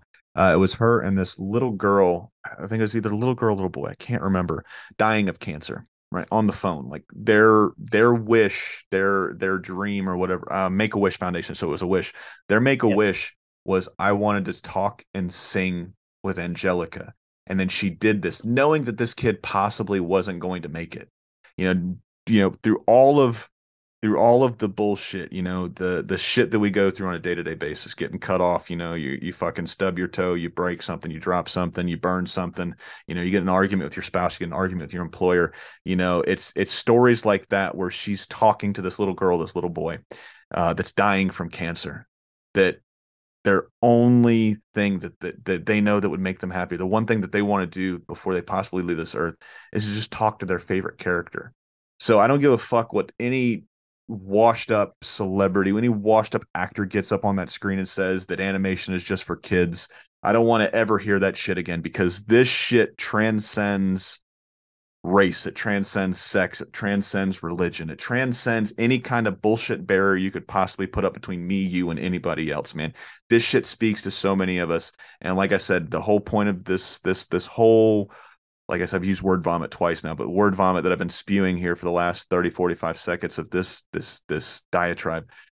This shit, you guys might not be curing cancer, like you said, but you are curing our depressions. You are bringing us out of a shitty household. You are taking our minds and putting it somewhere else, when at the lowest point of our life, we're thinking about death. We're thinking about starving. We're thinking about all of these other things. So you give us a reprieve. So, like I said, that was some inspirational shit. The light just came on back there. I don't know if you saw that, Yeah, man. right. That was good Ian, timing. Ian or Jesse's back there watching us, and they just want us to know we're here, man. Yeah, But this time. as we start to transition to the end of this episode, for King of the Hill, I figure we do a couple more questions, and then we'll, like I said, we'll rotate into the regular show. So I'm going to name a couple names out there, and we talked about a couple of them, but I figure first thoughts that come to your mind, man. Like I said, we did Mike, we did Greg, and we did Wes, but one we haven't talked about yet is Clay Hall, man. So when you think about Clay Hall, you got any thoughts that come to mind? As you know, Clay was a director for a while on King of the Hill, and then he was supervising director for a few seasons, Hmm. for a little while. I can't remember how long it was. Um, but Clay was one of those guys. Like he was a Cal Arts guy. He went to school with Brad Bird. I'm pretty sure he worked on Iron Giant. Not 100% sure. Um, but Clay was this, just this cool, talented guy that as a young kid, in my mid 20s, working on King of the Hill, I was like, wow, I want to be like that guy. Like Yeah. he was a cool guy, he's a good looking guy, talented guy, down to earth and cool. I really looked up to him, and I really enjoyed working with him, and I felt like I worked well with him when I worked on his episodes, and um, yeah, he was just a really nice guy, and I really enjoyed working with him. And I remember, I think it was 99 and 2000. It was like a year and a half that I moved with my, then girlfriend. She became my wife later on. We moved to San Francisco because she was coming from New York. I was in LA. We had this long distance thing going, and she didn't want to move to LA. I didn't think there was any work for me in New York, so we decided on San Francisco for some reason. So I moved out to San Francisco for a year and a half during the dot-com boom and then the dot-com crash, and there wasn't a lot of work for me to begin with, but after everything crashed, there was nothing. So I came crawling back down to LA, and I called up Clay, and I was like, "Hey, Clay, can I come back?" And he was like, "Yeah, of course." So he was really nice and gracious, and welcomed me back. And I always appreciated that and remembered that. And yeah, he was, Wes was a quiet leader. Like he was the guy behind the scenes who, was a man with a plan, but was also a man of few words.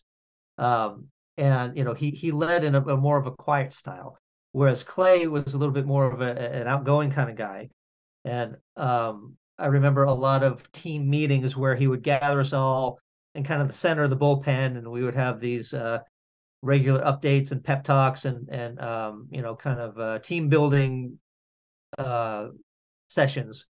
And I remember him. in that kind of leadership position. um, but yeah, we worked together. I can't remember how many seasons we worked together, but yeah, I always really liked Clay and really enjoyed working with him. And another memory that I have about Clay was a lot of times for each episode, one of the artists, whether it was the director, assistant director, or one of the board artists, one of the character layout artists, would do a drawing that would appear on the cover of the storyboard. Hmm. And I remember for one of Clay's episodes, um, it was the episode where the Hills go to Japan, Oh. and Hank gets to meet his half Japanese, half brother. Hmm. And so Clay asked me if I would do a promotional drawing for him. Um, I think it was not just for the cover of the storyboard, but I think just for a promotional thing in general, because I ended up doing a color thing of it. It was in color, not just a line drawing, and did that for him. And I was like, I really like Clay, and I really want to do a good job for him on this. So I drew the hills in kind of an anime style, and Yeah. I drew. I don't know if you saw it. I'd send you my portfolio, but uh, Peggy and Bobby and Hank are in kind of like a Tokyo street, and Hank is looking and go, whoa, he's like looking, and he's overwhelmed, and Peggy and Bobby on the other hand are having a great time, and they're looking Hmm. at stuff, and Bobby's eating a fruit pie, um and Cotton is kind of like this looming presence, with his arms crossed, looking over them. But anyway, I had a really good time doing that. I brought it in early version of Photoshop and colored it and stuff, and like I said, want to do a really good illustration for Clay, and because I respected him and loved working with him, and he loved it, and he brought it to Greg and to the writers and stuff, and apparently they liked it so much that they blew it up to wall size, and it was on the wall in the writers' room in Century City, and I just thought that was really really fun and really cool that they like this anime, the hills in Tokyo illustration that I did. But that was something that I did for Clay, and um, God, I had forgotten that I did that for him. Talking about the story, it all came back to me. But yeah, I really really enjoyed working with him, and um, was kind of well, bummed or regretful. I was always hoping we'd cross paths again. We haven't worked together again, but yeah, I have fond memories of working with Clay, and remember him as a good leader during his tenure on That's King of the Hill. cool. Yeah, Yeah, that's cool, man. That's such a great episode too. I love Cotton and Dale, probably my two favorite characters. I love Bob. There's like I said, there's not one character that I don't like, but I told Alan this, and I don't think if it wouldn't have been for Cotton that I wouldn't have fallen, as far down a rabbit hole in his love of World War II history and knowledge and stuff. yeah, I mean, I joined the Navy for God's sakes, man. I mean, it was because of my love of World War II, the history, and just learning about it. And then a movie called Men of Honor with Cuba Gooding Jr. and Robert De Niro, the first Black Navy diver. yeah. And like I said, just so fascinated through that whole era. And then you see the Hills go to Japan, and I'm like, man, this is so fucking cool, so different. Getting to see, like I said, all of these episodes, if you would have closed your eyes, you probably could have imagined it to be real. It's just these characters were more than just characters painted on a cell, man. They were more than just what you guys wrote for. Like I said, at any point in time, this could have been a live action show, in my opinion. Yeah. And Cotton and Dale, talk about two, characters, you two of my know. favorites too. Yeah. Yeah, Just yeah, over the top and fun. Yeah. Oh, absolutely. Anytime you can get a conspiracy theory in there and then get me hook, line, and sinker, I'm like, man, this guy's making some sense right now, even though he's not making any sense. This guy knows what he's talking about. You alluded to you dropped his name earlier when you were talking about Clayman. Probably no, there's no probably. This guy's directed my favorite animated movie of all time, and the movie that pushed me into the profession I'm in now, man. Brad Bird, Iron Giant, greatest, in my opinion, greatest animated movie of all time. And then he I did see him back Ratatouille. there. I see Yeah, your Iron Giant on the shelf back there. Yeah. yeah. I'll show you this too because I've shown it to people. I don't know if I can fucking Oh, get it cool. on here. But let me get out of Oh, the mic. sweet. That's Yeah, dope. so yeah, that was my first tattoo. Like I said, I love that movie. Makes me cry so much, man. That whole Superman scene, beautiful. But did you get to have any paths crossed with old Brad Bird here? My our paths did cross once, but Hmm. unfortunately not on King of the Hill. I had wanted to. Well, I wanted to become a director eventually, and Hmm. the director track was kind of like character layout to storyboards to assistant director to director, and for a long time I had a near miss with being an assistant director early on, and it didn't end up happening. But I wanted to move into storyboards for a long time, and I Hmm. did character layout for a bunch of years. And part of the reason that I wanted to do boards on King and Hill was not just because I wanted to eventually be a director someday, and I also wanted to be a better storyteller and be able to tell stories, better through being able to storyboard.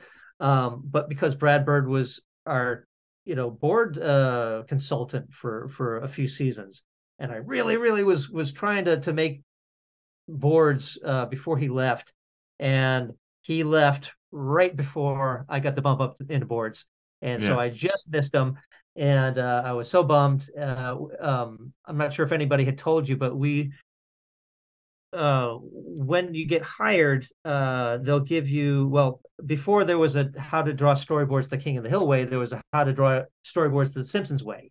Hmm. And so this would be like a how-to of, what kind of, this is a close-up shot, this is a establishing shot, this is the 180 rule, all the storyboarding rules. I think it was Christian Roman did the initial storyboarding the Simpsons way packet. But Brad Bird ended up doing the addendum, the storyboarding the King of the Hill way. And so that was something that you would get as a storyboard artist on King of the Hill. You would get this Brad Bird packet, and it was so cool to see, his notes on how to make better storyboards. And yeah, I was really bummed that I just missed working with him. And it was a couple years later that I went to the Annie Awards.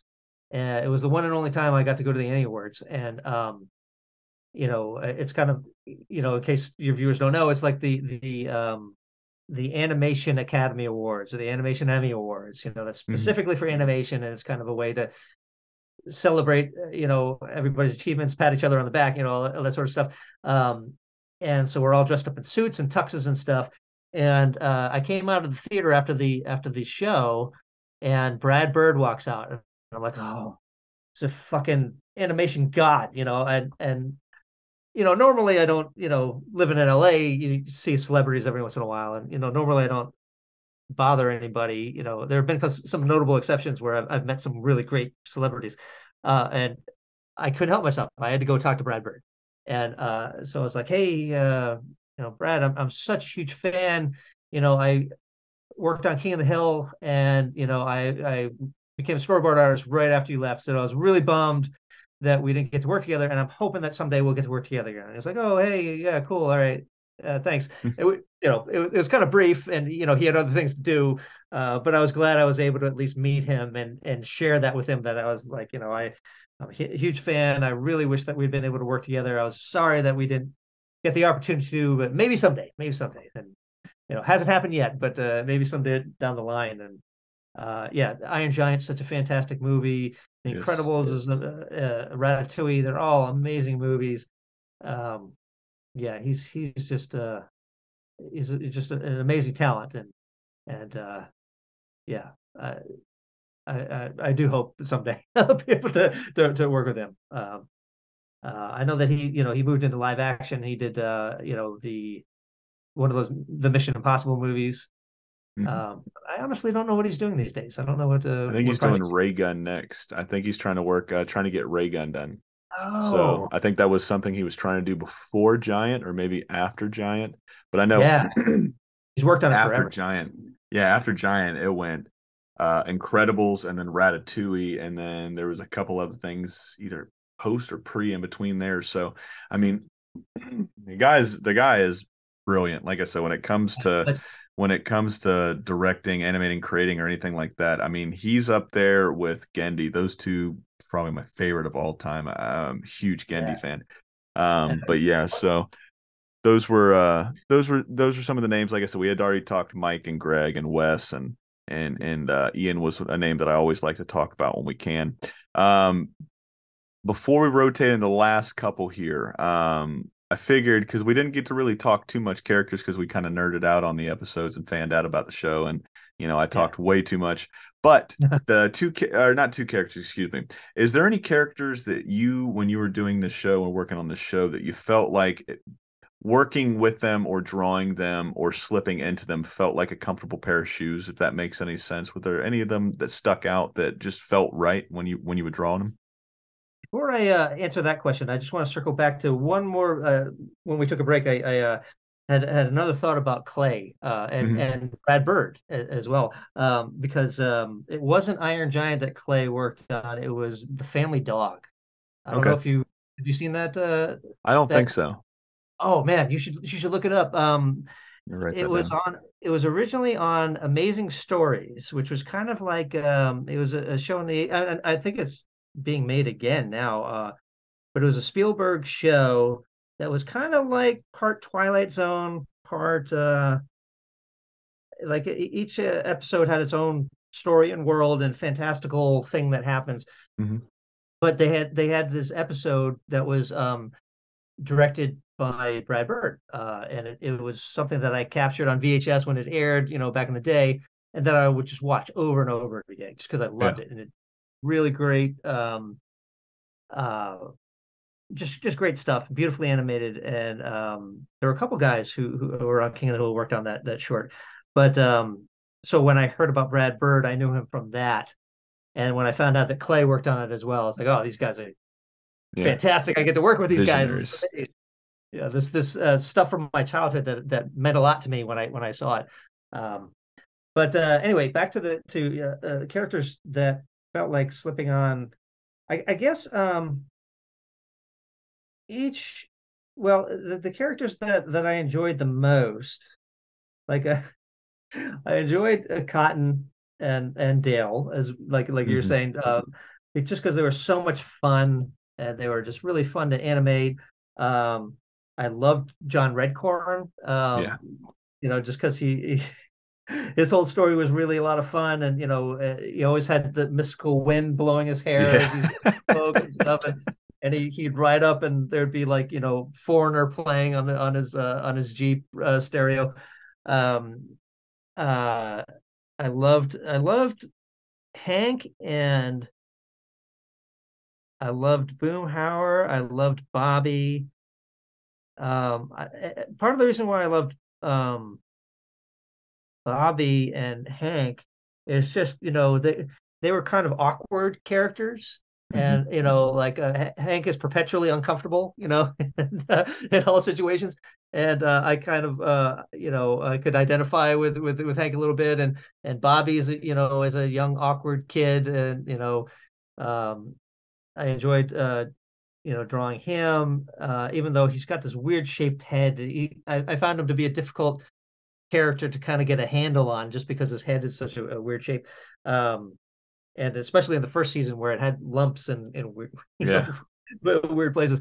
Um, but I think that I always had a lot of fun drawing Cotton just because he was so over the top and so you know part of his humor was that he's so offensive and Hmm. he's just a great funny guy. And uh my grandfather, my dad's dad, he wasn't an offensive guy, but he had an outrageous sense of humor too. So I kind of, I would channel my grandfather a little bit when I would draw Cotton. Yeah. And but and also that kind of awkward thing that I was mentioning earlier kind of applied to Luann too, because Luann was kind of an awkward character who kind of, um, like we were talking about with Wings of the Dope, where she, was being picked on by the mean girls, and she was trying to navigate what she wants in her life and stuff. And so I kind of, and of course the my crush on Brittany Murphy, help me That had a little to do with it. a little, yeah, a little something. So, but also like you were mentioning earlier, just all these characters were written with so much heart, and even if he had a ridiculous character like Dale or Cotton, there was also a core humanity to them that you could identify with, and maybe Cotton was saying some misogynist thing that you didn't actually believe in, and you're kind of laughing at his outrageousness. Um, the next moment he would have a heartfelt, real moment, and Hmm. that you could really identify with, and um, so there were a lot of characters that I really enjoyed animating, and I could kind of inhabit, and you know something you said earlier about people hating on Peggy. I always enjoyed Peggy in terms of like being animating her. Uh, but I'll be honest that over time I kind of grew to hate Peggy myself. Yeah. Yeah, just only because like Blasphemous. I know, and I probably shouldn't be admitting it, but like over time, I think they kind of made her character more and more egotistical. Hmm. Like she had this vulnerability that was kind of covered by her overconfidence. And over time, I think that overconfidence and that kind of that aspect of her personality kind of came to the forefront, and yeah, I think over time it got on my nerves. As an animator listening to Yeah. to Peggy over and over in my headphones as I'm listening to these tapes, and I don't still feel that way. But I remember at the time being like, oh, fucking Peggy, I'm starting to hate you, Peggy. What's your favorite Peggyism? um, I guess just her being, oh yeah, Yeah. she's always she's always gung ho and ready to go, and um like I said, looking back on it, I like and appreciate Peggy a whole lot more than I grew to at the time. At the time I kind of grew to dislike the character. Um, and that's not to say that I didn't enjoy drawing her and enjoy getting her acting and stuff. Um, she was a fun character, and I loved drawing her hair. She had that big hair with the big the bangs in the front, and and I loved the voice actress. It was just who's Kathy. yeah, I was completely blanking on her name. She was always fantastic. Um, Hmm. uh, but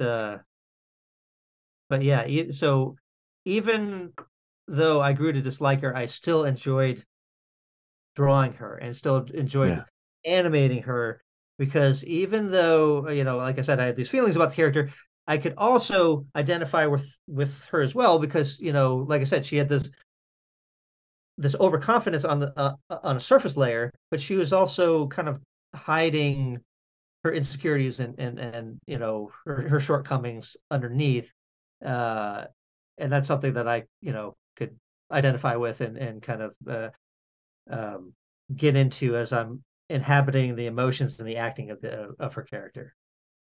Yeah. But Very well articulated, man. thanks. Yeah, and that's kind of for me always been the key to any character that I'm animating, and another reason I've been very fortunate is all the shows that I've worked, had the good fortune to work on, have had such talented writers and had such talented people working on it that it makes it easy. It makes it easy for me to get into the characters, and most of the shows that I've worked on have a lot of heart, as well as being super funny and outrageous, and so you can get I could sink my teeth into the comedy aspects of it, but then they have this core goodness and this core heart to it that Hmm. um, makes me feel very fortunate for the shows that I've been able to work on and the characters I've been able to portray and draw and be and just being a part of these projects has been yeah, it's been a lot of fun, and I feel very fortunate. Oh Uh, man, we're fortunate as well, man. When I think of the Peggyisms, man, it's escúchame, and then anytime that she would enunciate words in Spanish, like the first one, and I don't know why. Maybe I think it's like the first couple episodes. It's the episode where it's Bobby's birthday. He doesn't want to invite Cotton over, and he calls, he has to call his grandfather. The the birthday invitation gets sent back because he sends it to Hell, Texas. Um, but the one like I said, the one word that she like any of the Spanish words where she tries to enunciate correctly, and most of the time she fucks up, is piñata. So whenever she would say piñata, it was just like it's always like whenever I hear the term piñata, it's always ingrained in here. And there's a yeah, few lines that I use on a regular basis throughout my day to days. I'll use "I don't know you." That's my purse at least once or twice a week. I use as much as I possibly can. Pocket sand is another one. There's so many lines from this series that I absolutely love. Shin jelly, I didn't know that was a thing. I still don't think it's a thing. Nazis, I would call them Nazis, when I was learning about them and shit through school and reading books and stuff. But yeah, anytime it's like calling Vietnam, you just got to call it Nam. It's the same thing with Nazis. You got to call them Nazis because that's what Cotton did. yeah, yeah, It's just there's so many things that I draw from the show, and like I said, it's just so much soul. There's so much wholesomeness to this show. yeah. As we end this chat and then rotate into the next one, when this might be philosophical, it might be too deep. I don't know. We'll see how it goes, Paul. We'll let you answer this question, man, because you were there. You worked on it through the heyday of this series. But when you take a look, or when you take a step back and you remove yourself from the equation and you just look at the term King of the Hill, or you think about King of the Hill, right? And then you take that one step further and you say you helped create this world, you helped grow these characters. When you think of King of the Hill and everything you've done, man, what are some of the first thoughts, first memories, or just like how would you encapsulate King of the Hill? If I were to ask you what King of the Hill means to you, what would you say? It means a couple different things on a couple different levels. The first is just the broader phenomenon of King of the Hill itself. This 13 season show that was just so well written and has a place in the American cultural lexicon Mhm. that really touched a lot of people, meant a lot to a lot of people, and um, to this day, a lot of people who are animation fans as well as just good TV fans mention that as one of their favorite shows, and it's amazing to me that I was a part of that, and that it has it meant so much to so many people. So there's that level of it, which is amazing to me. And then there's the other level to it, which was that it was the first show that I worked on professionally. It was my first job out of college, my first professional job out of college.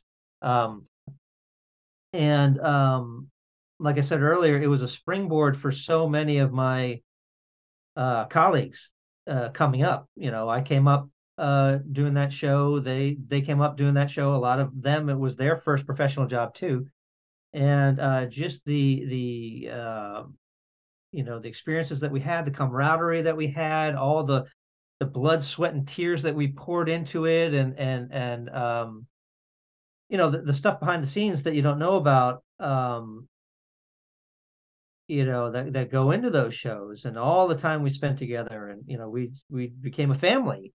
All those guys, and all the times that we went through, and all the things that people have gone on to do after King of the Hill, the amazing careers that so many of us have had after that. Um, so you have the macro level of King of the Hill itself as this entity and this phenomenon, but then I have this other, everyday life minutia, you know, um, work and life Hmm. memories that go along with that. And so I think of both of those things when I think about King of the Hill. And it gave me a great foundation for my career. It gave me, you know, uh, I went to Rhode Island School of Design for college as an illustration major, and I took my animation classes there too. But it was an experimental animation department. So they, they basically taught you how to use the camera Hmm. and and kind of the basics of the fundamentals of the mechanics of animation. And we saw a lot of independent films and a lot of animated shorts and international foreign animation shorts and stuff. So we got exposed to a lot of really cool stuff. But learning the art of animation is something that we didn't really learn, or at least I didn't really learn while I was there.